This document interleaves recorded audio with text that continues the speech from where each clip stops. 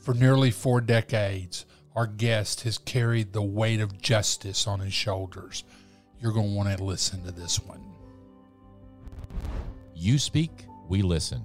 Conversations connecting people. This is the Chuck Williams Show.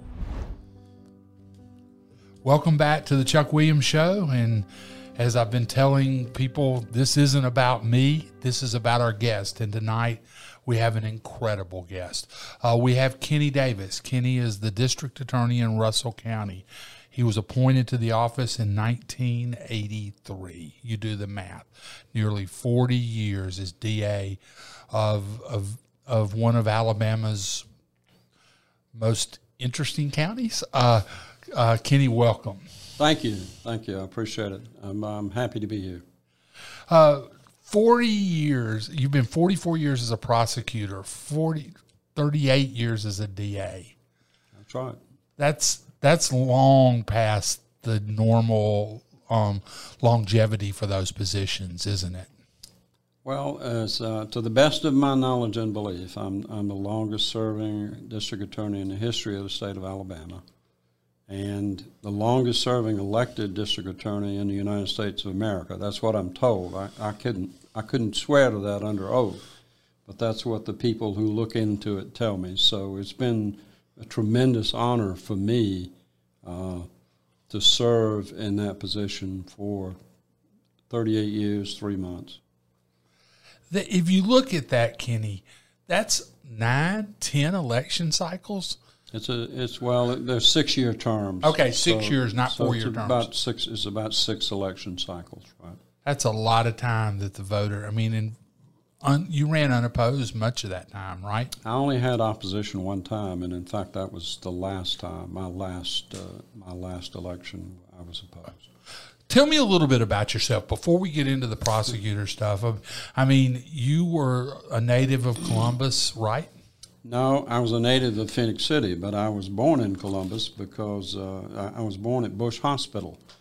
Where's Bush Hospital? I've never heard. Nobody has. It was down on 13th Street. It became a dry cleaners, and when my son was young, and I would point out to him that that's where I was born, he thought it was pretty funny that I was born in a dry cleaners. Ultimately, it was torn down, but I guess it was founded by a doctor here whose name was Bush, and he actually delivered me. But everybody else in my family was delivered by Dr. Luton in Phoenix City, but I was delivered by Dr. Bush. How old are you, Kenny? I'll be 75 years old in October. So your entire adult life has been spent as a prosecutor. Was there anything in your raising that kind of led you to believe that you may go this route? Well, like 2 million other lawyers in this country, I read To Kill a Mockingbird, and then I saw the movie, and I guess you could say that was an inspirational moment for me. It's sort of strange that I became a prosecutor while the protagonist in that movie was a defense lawyer and was defending a wrongly accused black man accused of rape in the South in the 40s or 50s. So, but that movie and the portrayal of that character, I read the book before I saw the movie. I saw the movie at the Palace Theater, and I don't know if there's anybody out there in the office, in the audience, that remembers the Palace Theater in Phoenix City, Alabama. But when I was a kid, that was one of my refuges. It was one of the few places in town that was air conditioned. Where was the Palace Theater? Well, it was just below the courthouse. It was only a block from our courthouse.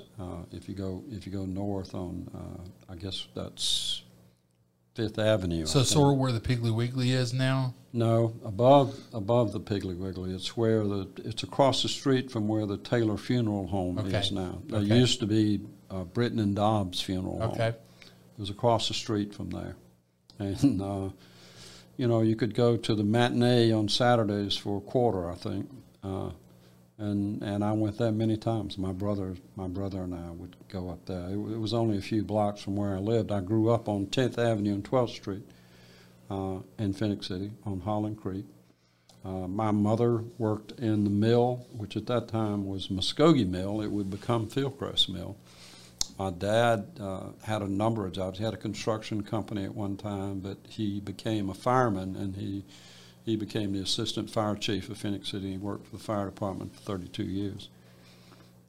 So you grew up in a solid blue-collar working family. Absolutely. I was the first person, actually the second person, I think, in my family to graduate from high school in, I don't know how long. My mother's sister graduated from high school, and she actually lived with us. So neither of your parents did graduate from high school? They didn't. Neither of my parents graduated from high school. My father joined the Army when he was 14 years old, and my mother came up here from down in Brundage, Alabama, with that diaspora of people that moved when the war came, and there were jobs here, and it wasn't long after the Depression, of course. So and they left the farm. They left the farm. It was hard times, and they came up here. My grandfather, my mother's father, had, I don't know, 5 or 6 small businesses. We used to call them gas stations. You call them convenience stores now. An oyster bar. I don't know. Was all that in Pike County? No, that was in Phoenix City. Okay. He was a farmer in Brundage, Alabama. But they moved here when the war came. My mother went to work in a mill. My grandfather had those businesses. But people asked me about the Phoenix City. This was before the cleanup, if you will. I was 6, 7 years old. One of my memories is my mother picking me up under my arms to play the slot machine, and that was on the counter in my grandfather's oyster bar on 14th Street. You remember that? Absolutely. It's one of the few memories I have, actually, of my grandfather, my mother's father. So were they part of the gambling enterprise there? Or were their slot machines were everywhere? He was just a businessman. Everybody had slot machines at that time. I remember when the National Guard came, when martial law was declared. My father took me down to the 14th Street Bridge, which isn't there anymore, of course, and I saw the National Guard throwing slot machines into the river. How old were you? 7, I think. What impression did that make on you as a kid? I mean, you couldn't have comprehended what was going on at the time, but obviously you do now. It was just strange. It was very strange. But you have to understand that at that time, I walked to elementary school every day about 6 blocks by myself, or with my brother who was smaller than me. I mean, it wasn't like we were terrified about being in Phoenix City. There were bad things going on. But I think for the average person, it wasn't like we were afraid to go out or to do things. Saying that, of course, there were people here who were bombed. Their houses were bombed because they were trying to do something about what was going on in Phoenix City. Of course, the Attorney General Pro Tem was murdered a block from where my office is. Assassinated a block from where my office is. People were beaten up, but those things. I don't know that the average person certainly not me as a child, really thought about it. Really watching the slot machines being thrown in the river by these guardsmen was. To me, it was just sort of interesting and maybe humorous. I don't know, but it was a strange time. As somebody who has been in charge of justice in Russell County for 38 years, 44 years as a prosecutor, how can you explain why the Phoenix City corruption story happened? I mean, I don't know. I'm not conversant enough with the history of it to tell you. I don't know. Phoenix City was in a unique place. All the jobs for Phoenix City people were in Columbus, and of course Fort Benning largely drove the economy. The cotton mills in Fort Benning drove the economy, and Phoenix City was, I guess, totally dependent on Columbus for its income, for its financial base. I'm not conversant enough with the history of it to be able to answer that question. Could Chuck. it happen again? Well, sure. I mean, I guess it could. I think it's unlikely given the internet and I mean, the way news happens now, I think that'd be very unlikely. But yeah, I mean, things can happen. We're seeing, if you want to compare violence in Russell County now to violence in Russell County in the 1950s, there's no comparison whatsoever. We live in a county. I live in a county. I'm the DA of a county with about 63,000 people. We have 40 pending murder cases right now waiting to go to trial in Russell County, Alabama. Russell County, Alabama, on a per capita basis, is one of the most violent cities in the state of Alabama. How do you explain that? I mean, proximity to Columbus is part of it. Well, it is, but those roads go both ways. I mean, Columbus has Phoenix City people who commit crimes in Columbus. We have Columbus people who commit crimes in Phoenix City. The prevalence, the gun crimes here in Phoenix City and in Columbus are just it's very concerning. It's very troubling to see it. 40 pending murder cases in Phoenix City. And of course, a part of that is that COVID for more than a year now has kept us from trying as many cases as we would normally try. But on the other hand, cases take so much longer to try now. Let me give you an example. In 1982, I tried a capital murder case where a man was murdered in Hurtsboro, Alabama, a store owner. Death penalty case. It was a death penalty case. It was a store owner was murdered. Two men came in, robbed him in the middle of the day, shot him to death. An arrest was made of both men within a few days. And from the time of that arrest and the death of this man until the jury returned with a verdict was 6 months. Today, that figure is more like 3.5 years. We spend so much time now waiting for forensics reports from the lab, post-mortem autopsies, DNA. In almost every case that we have now, there's a motion filed to have this individual, the defendant, mentally examined for mental evaluation, sent to the only facility we have in the state to do a mental examination and make a determination about, one, is that person competent, and two, was he or she legally competent? Were they sane at the time they committed the offense? That can take a year and a half. Our biggest difficulty today, frankly, in trying a murder case is finding the witnesses. When you're talking about 3 years between the time that the crime occurred and the time that we go to trial, rounding the witnesses up is a tremendous challenge. And there's also a no snitch culture as well. Well, I think that's the most unfortunate part of what's going on in our society, not just in Phoenix City, but all over this country, is this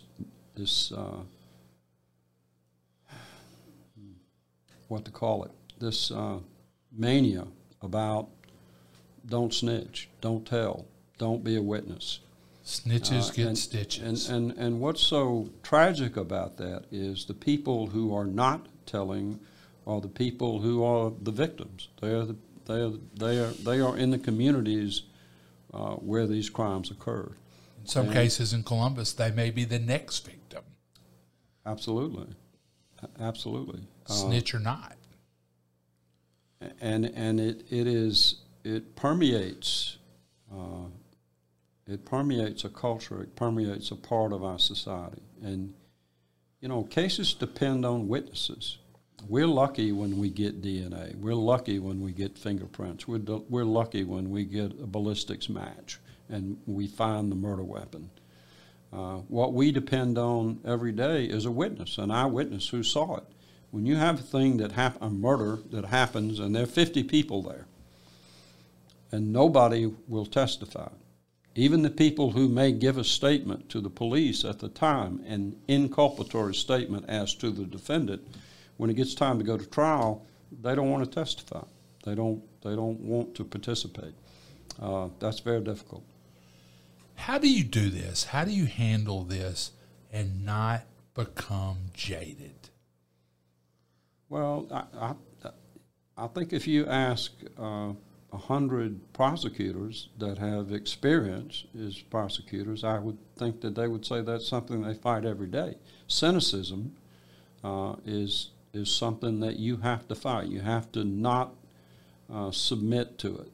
You have to stay above it. You have to say, the majority of the people in this county and in every other county are good people, good folks. They want to do the right thing, but I'm dealing with a subset of people that's not true about, and I have to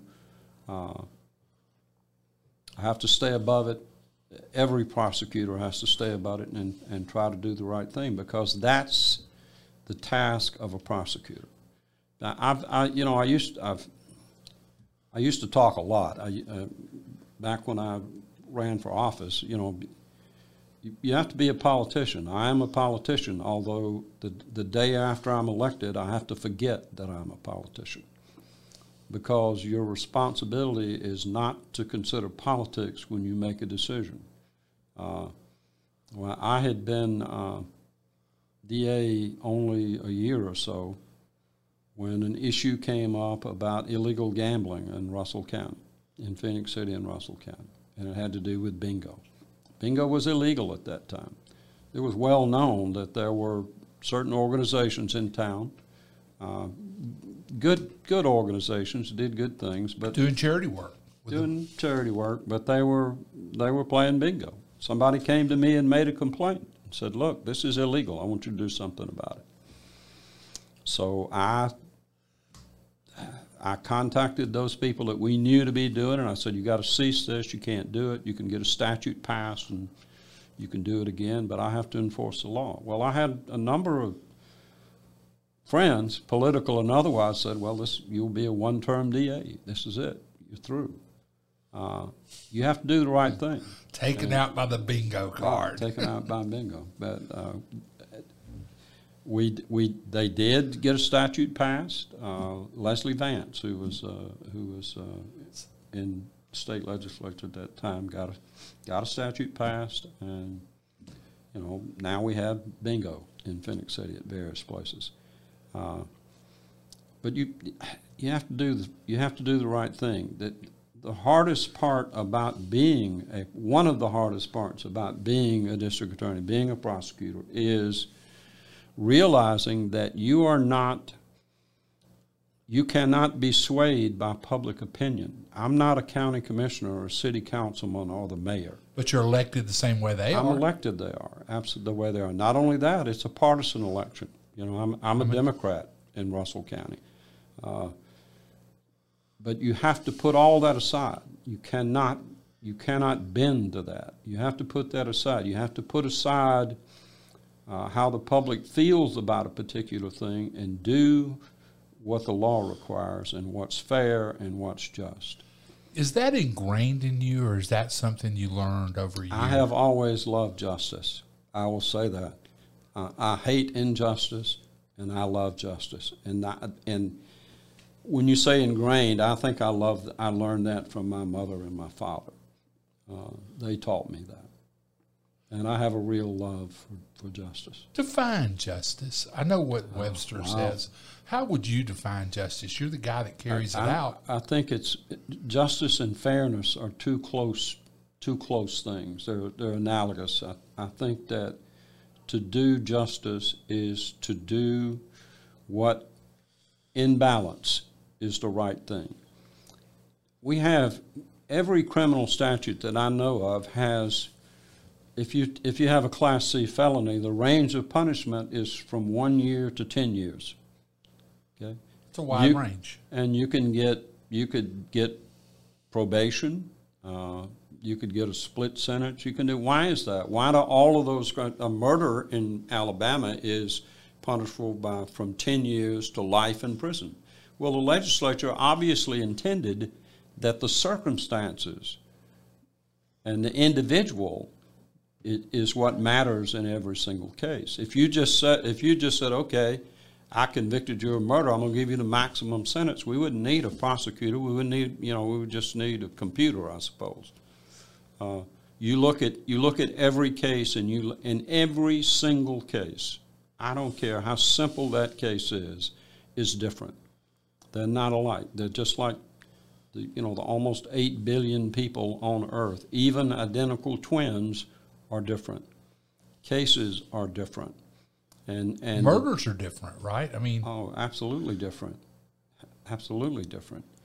And the prosecutor's responsibility is to look at every single case and make a determination about what he feels is the right thing to do in the case. Now, that's a huge responsibility. Robert Jackson, who was a justice of the United States Supreme Court and who was the chief prosecutor at the Nuremberg trials after the war in Munich, Germany, when he was a justice of the Supreme Court, he said the most important, the most powerful role in the criminal justice system is that of the prosecutor. I'm paraphrasing. And it is. One of the things that we're seeing in this country is that certain people with a lot of money have realized the power of the prosecutor. They overlooked that for a long time. And they are throwing millions and tens of millions of dollars into district attorney races in Los Angeles, in New York, in Houston, Texas, in Seattle, and they intend to change the criminal justice system. And I leave it to the individual to determine whether what they want to do is good or bad. I would submit to you, when you have a district attorney, let's just say in Los Angeles, who says, I'm not going to prosecute any theft case, any property case that the value is less than $1,000. Well, he's just saying to someone who wants to be a thief, you have immunity to steal $1,000. That's incomprehensible to me. I don't understand that. Is the law black and white, or is it gray? No, it depends. It's different for every case. It's not. If we just said, okay, you were convicted of murder, you get life in prison. Well, what were the circumstances of the murder? What is this an 18-year-old or a 17-year-old? Does he have a criminal history? Is this a guy who's 25 years old and he has a significant criminal history? All of those things matter in the case. What were the facts of the case? Was this a fight that turned into a homicide, or was it an absolutely innocent victim who was the victim of a homicide? Like the Hertzberg murder you alluded to, cold-blooded killing of a store clerk. Yeah, absolutely. Or, yeah. You look at the facts. You look at another thing, of course, that plays into every case that we try is what's the evidence? What is the likelihood of conviction if we go to trial? Any prosecutor that says he doesn't look at that is just not telling you the truth. My responsibility is to never try a case that I don't believe we have a very good chance of winning. That's my responsibility as a prosecutor. But the facts are different in every case. Sometimes you got fingerprints, you got DNA, you got a confession. Other cases you have purely circumstantial evidence. We tried a case a month ago, a murder case in Phoenix City, which was almost entirely a circumstantial evidence case. And the outcome was that we had 10 people who wanted to convict and 2 people who didn't. And we wound up with a mistrial, and we'll have to try it again. I'm more than satisfied that the evidence is sufficient, but you have to convince all 12 people. Let's talk about some of the cases you've done over the years. You have tried some of the most horrendous crimes in the state of Alabama and our region, and the one that pops to mind for me was the murder of the Boyer boy. The Boyer case was it's one of the cases that certainly was one of the most troubling, horrendous cases that I've seen. I went down to this place on 431 early in the morning. I believe it was in February. It was raining. It was cold, and I watched the officers pull that young man's body out of a muddy hole. And that sort of thing sticks with you. I mean, you don't forget that. So you were there when the body was exhumed. We go to all major felonies. As I said before, when you're looking at, you're not going to try a case for 2-3 years, nothing can replace being there. All the photographs in the world, all the videotapes in the world will not replace being there, seeing it, smelling it, feeling it.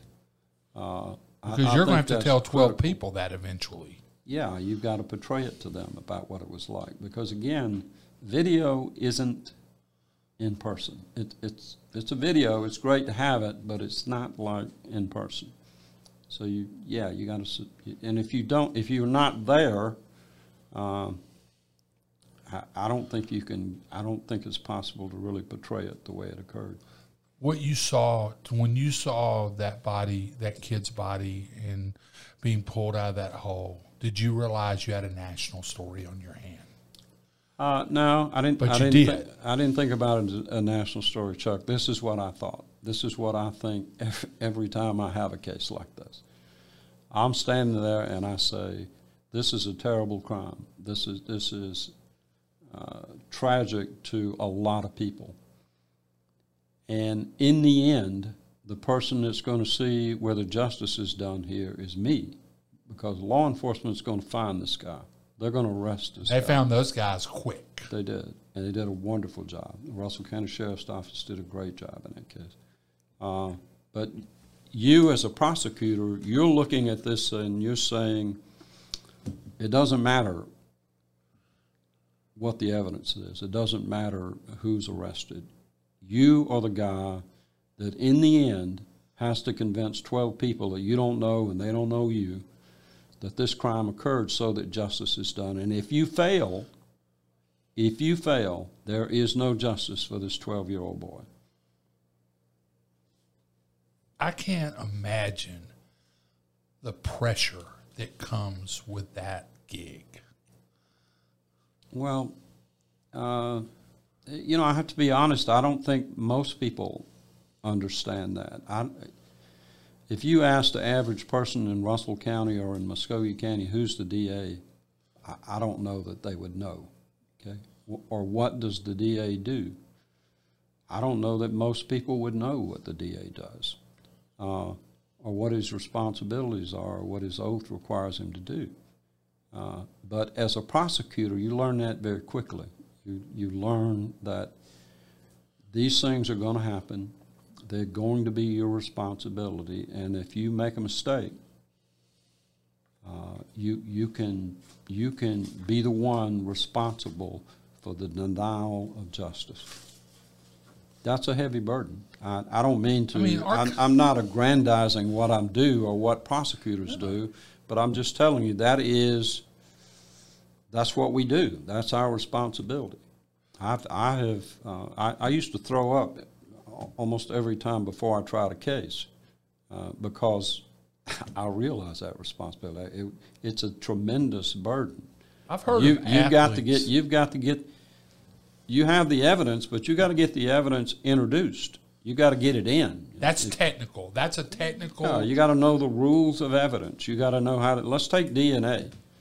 It's a tremendously complicated predicate process to get DNA introduced. You can't just say there's a DNA match. No, you don't just say, okay, it's not like Law and Order. You just say, we offer State's Exhibit 45. It may take 10 witnesses to get a piece of evidence introduced into evidence. And it has to be handled right. If it wasn't handled right, you're not going to get it into evidence. And guess what? If you don't get it into evidence, you're not going to get a conviction. A break in the chain of custody and you're done. Absolutely. And let me address that. We have an inherent issue between Phoenix City and Russell County because almost every trauma victim that we have in Russell County comes across the river into Columbus, Georgia. Columbus, Georgia is a sovereign state like Alabama is. We don't just call up the hospital over here and say, hey, we want the medical records for so-and-so. It's a difficult process to do that. They cooperate with us, but they have responsibilities. You know, there are federal statutes that prohibit them from doing certain things or releasing certain information. It's a complicated process for us to get, let's say, just something as simple as a blood alcohol content in a DUI or a DUI homicide. If that blood is drawn in Columbus, Georgia, it's drawn by a Columbus, Georgia technician, it's analyzed by a Columbus, Georgia technician, where are those people? How do we get them to come to Alabama? My subpoena is no good in Columbus, Georgia. I have to go through the Columbus courts to get that done. And again, we get full cooperation from the hospitals and medical people over here, and we appreciate very much. We call on them all the time. But they have rules that they have to go by, and we appreciate that. You know, in 38 years of sitting in that chair, was there ever a point where you just kind of looked up and said, why me? Why am I here? No, I mean, I made that choice. When I went to law school, I was... Where'd you go to law school? I went to law school at Samford University, at the Cumberland School of Law in Birmingham. Fine law school. I believe it is. I had a wonderful experience there. My classmates were eclectic. They were from all over the United States of America. I had classmates from Princeton and UCLA and Michigan and every school in the South. And you were an Auburn guy. And I was an Auburn guy, right? And it was really interesting to me. I very much enjoyed law school. But when I went to law school, I was 28. All right, I graduated from Central High School in 1965. I began Auburn in the winter quarter of 1966 because I had to get up enough money to do that. I worked in the mill at that time to save that money up. And I was there about 2 years. I got drafted. And then I got married, and then I had a son. And so I didn't go back and finish at Auburn until 1975. And then in 75, we moved to Birmingham. I sold my house. We moved to Birmingham. My wife, God bless her, Emily, she worked 2 jobs to put me through law school. And we had a pact when we went. You know, she insisted that you're not going to work, you're going to go to law school. That's your job. And I took care of our son when he wasn't in school. But she worked 2 jobs. She worked a job in the daytime, and then she taught school at night. It was a difficult thing. And what I wanted to do, frankly, was to make some money, to be a products liability lawyer, civil lawyer.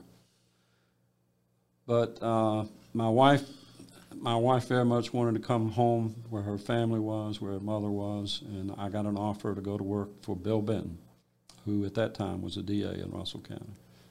And it didn't pay a lot, but I figured I could be there a while, and that would give me some trial experience, and in the long run, it would help me. What did Mr. Benton pay you out of law school? You remember? $12,000 a year.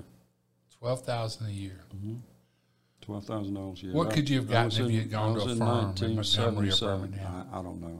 I have no idea. You didn't go that. So did you think you were going to do prosecuting for a while and then No. do something else? No. So you made your decision you were a prosecutor. I did it for a while, and I just really liked it. This is. I apologize if this is melodramatic, but this scene comes for me. There was a movie that Tom Hanks made a few years back. It's called Philadelphia, and it was about a lawyer a civil lawyer in a very big firm in Philadelphia who was both gay and had AIDS. And his law firm fired him because they discovered that he had AIDS. And he sued them. And Denzel Washington was his lawyer, was Tom Hanks's lawyer. He represented him in this lawsuit. And Tom Hanks is on the witness stand, and he's being, it's direct examination by Denzel Washington. And Denzel asks him, what is it about the law that you love? And Hanks's reply is, well, every now and then, just occasionally, I get to be a part of seeing justice done. DA gets to do that every day. Every day. How many jury trials have you done in 44 years? More than 200. More than 200 to verdict. Mm-hmm. How many of those were death penalty cases? Somewhere between like 37, 38, and 42 or 43, somewhere in there. So, of those death penalty cases, have you seen any of the people that were convicted put to death? Two. I've had two put to death. Who were they? One of them was a man named Larry Heath, and Larry Heath had his he hired some people to murder his wife, who was 9 months pregnant at the time. They kidnapped her from Phoenix City and took her to Columbus. I'm sorry, not Columbus. They took her to Georgia up to LaGrange, shot her in the head, and left her in her automobile. They were indicted in LaGrange and went to trial, but not for capital murder. They went to trial and were convicted of murder and got life sentences. We indicted them for capital murder in Russell County, and they all got the death penalty. Larry Heath is the only one that's been executed. That was the husband. That case went to the United States Supreme Court on the issue of former jeopardy, whether or not trying them in Alabama constituted jeopardy because they'd been convicted in Georgia, and the United States Supreme Court ruled 5-4 that it was not, because Alabama and Georgia are separate sovereigns. The other one was a murder case, a robbery murder case from down in, trying to remember that. It was at Kite's Store, which it was Cottonton, right? In Cottonton, Alabama, right. Mr. Kite was murdered by a guy who had a significant criminal history, murdered and robbed, and his name was Warren, I believe was his name, and he was convicted and he was executed. Both of those individuals were executed in the electric chair. In Atmore, right? In Atmore. Did you go to those executions? In Holman Station. I did not go to them. There is really no provision that allows the prosecutor to go unless in Alabama. It's different in Georgia. I don't know what the law is in Georgia, but there is no provision that allows the prosecutor to go in Alabama. I want to talk now. You ran for re-election, your sixth one, what, 2 years ago? Actually 5 years ago. Oh, wow. So it was that long? God, this is the 5th year in my term, and next year would be the last year in my term. Are you going to finish that term? It's difficult to answer that question. It's not my intention to finish that term. I did intend to finish that term when I ran. I have had some health issues that manifested themselves about 2 years ago. I have some what's known as macular degeneration in both eyes, and it's a progressive type. It's what's known as the wet type, and my vision is compromised, and that's a progressive kind of illness. I will be 75 years old in October, and I've had a job since I was 12 years old. And I just think it's time. It's time for me to step aside. So you need to inform the governor of that. What do your intention? I have to go to the governor, and we are in the process of arranging that. We're contacting the governor to arrange that.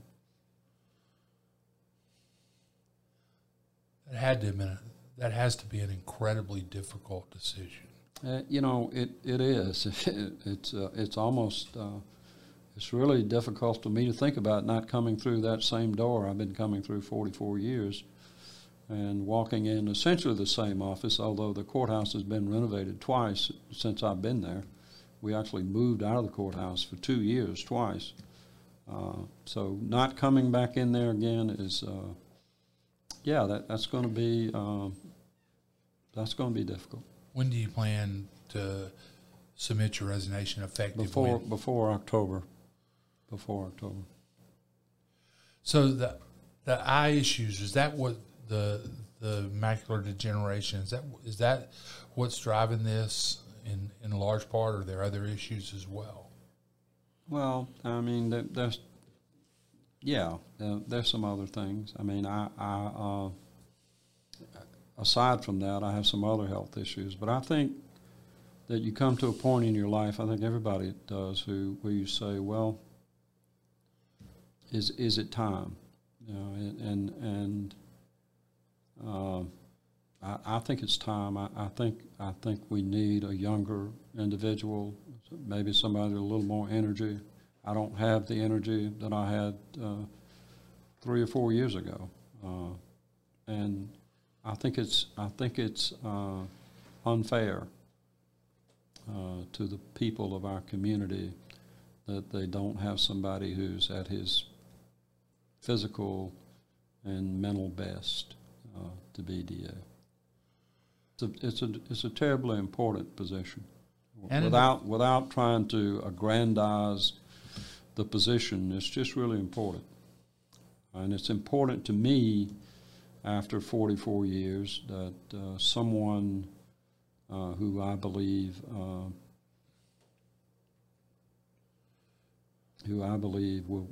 be really good at that position, that they are in that position. It's Governor Ivey's call, though, right? That's right, absolutely. Once you submit your resignation, it's out of your hands. It's entirely up to the governor.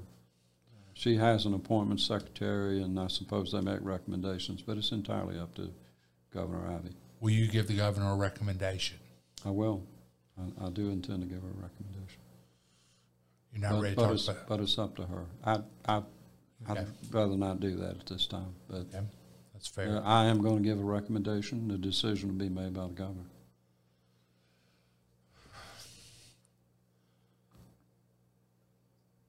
You talked a minute ago about Emily and how she worked 2 jobs to put you through law school. And Emily passed away how long ago? December the 11th, 2015, which actually was my son's birthday.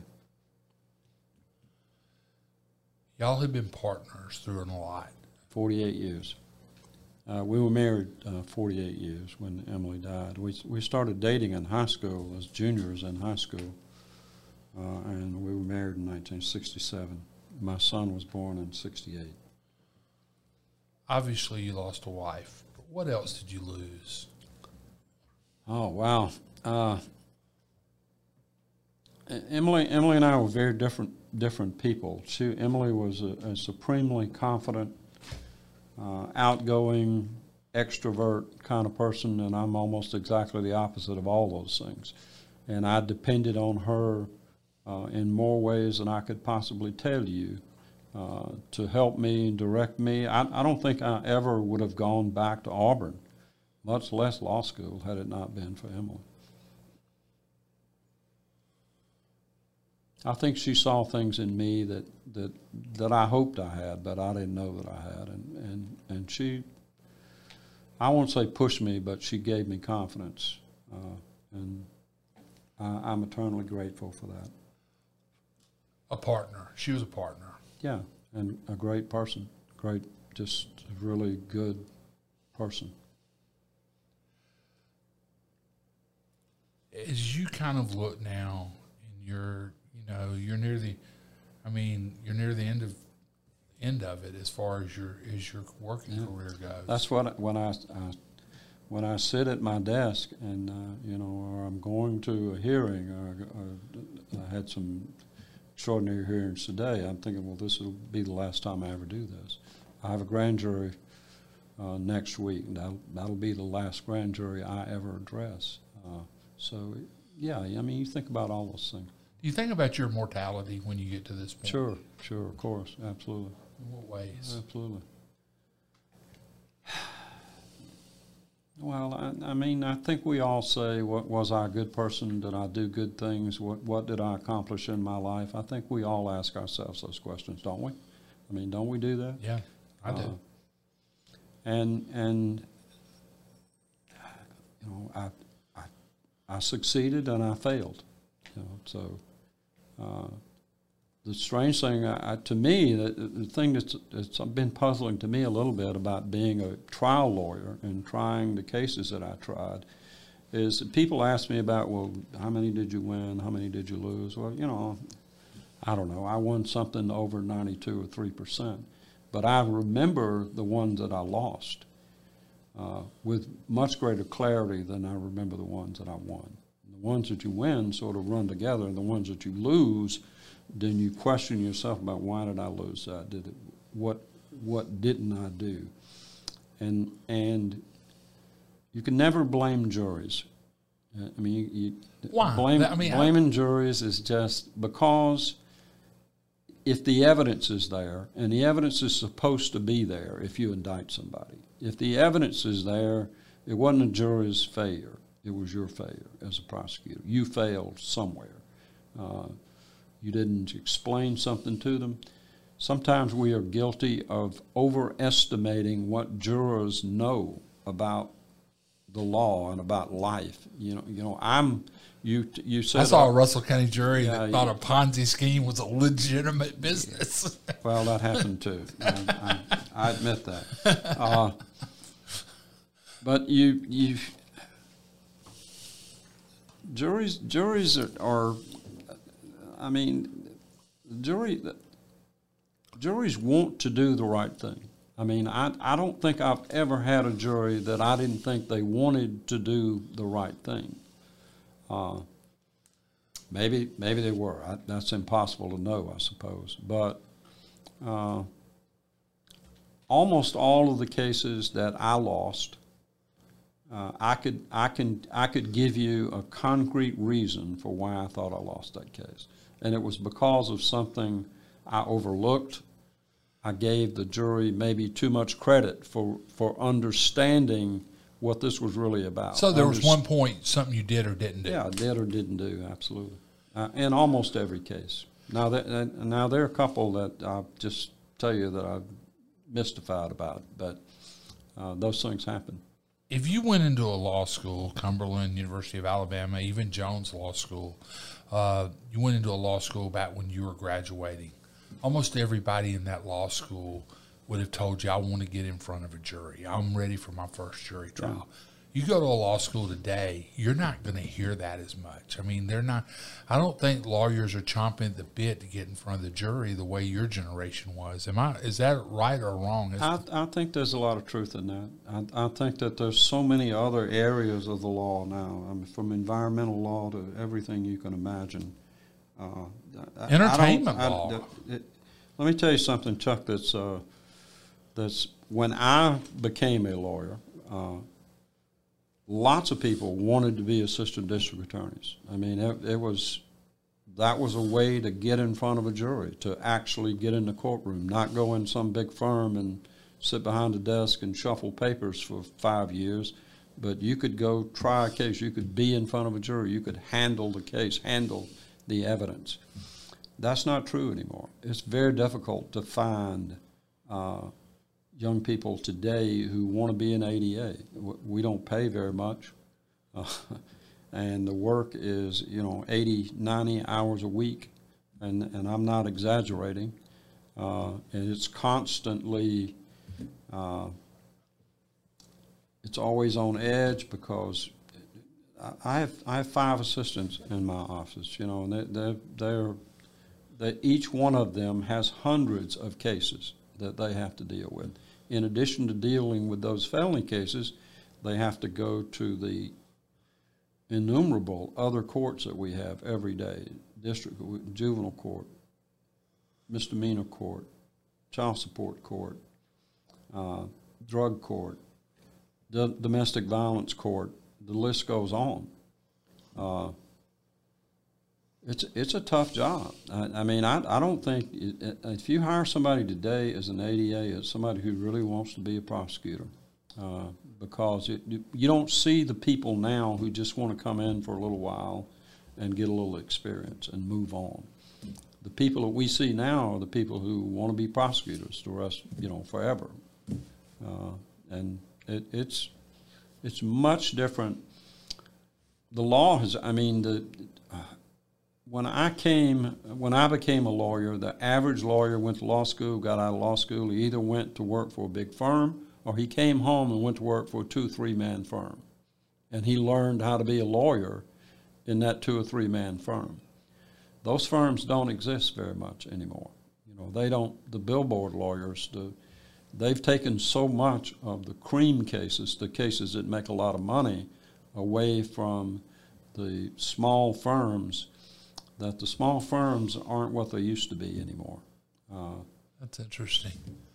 Yeah, it's an astonishing change from 45 years ago to me. Any regrets?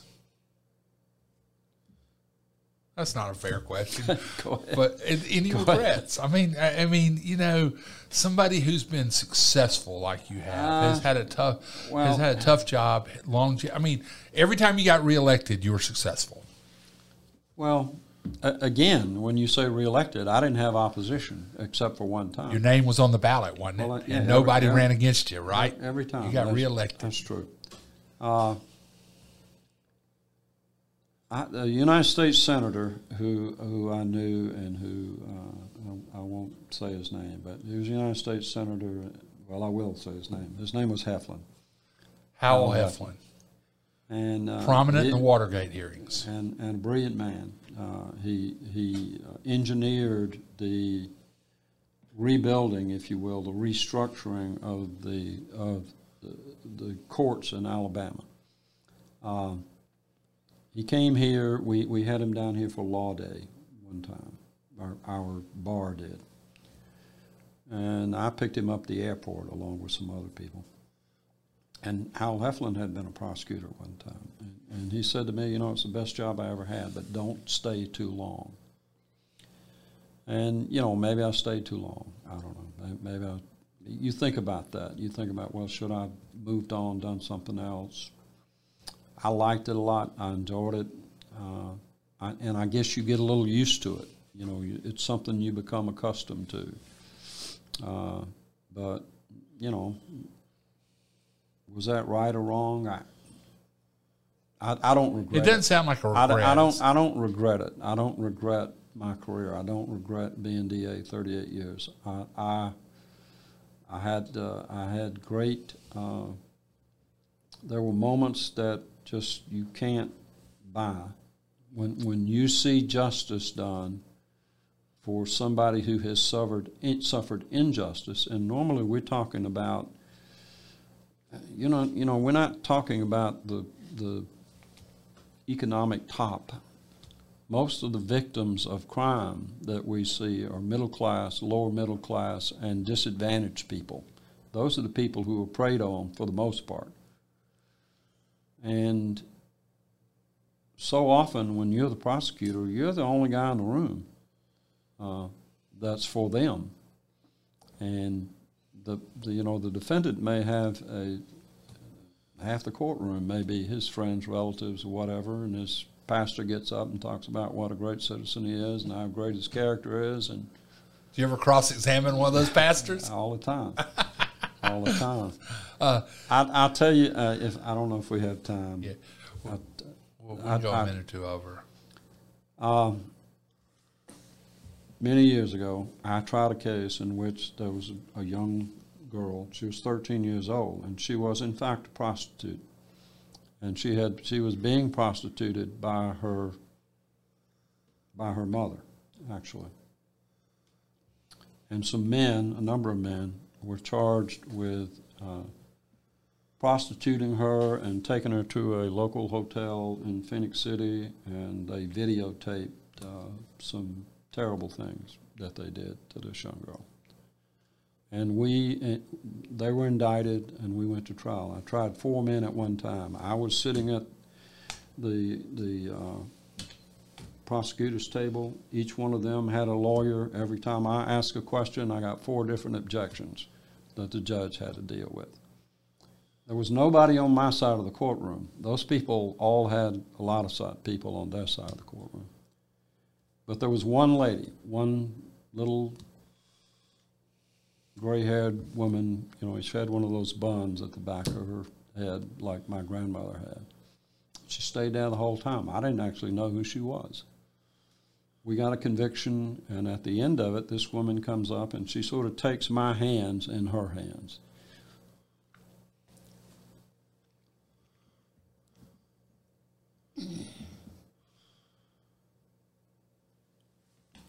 And she said, "You're a great man."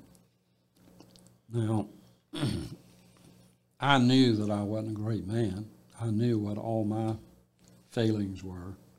But you cannot replace that feeling with any amount of money.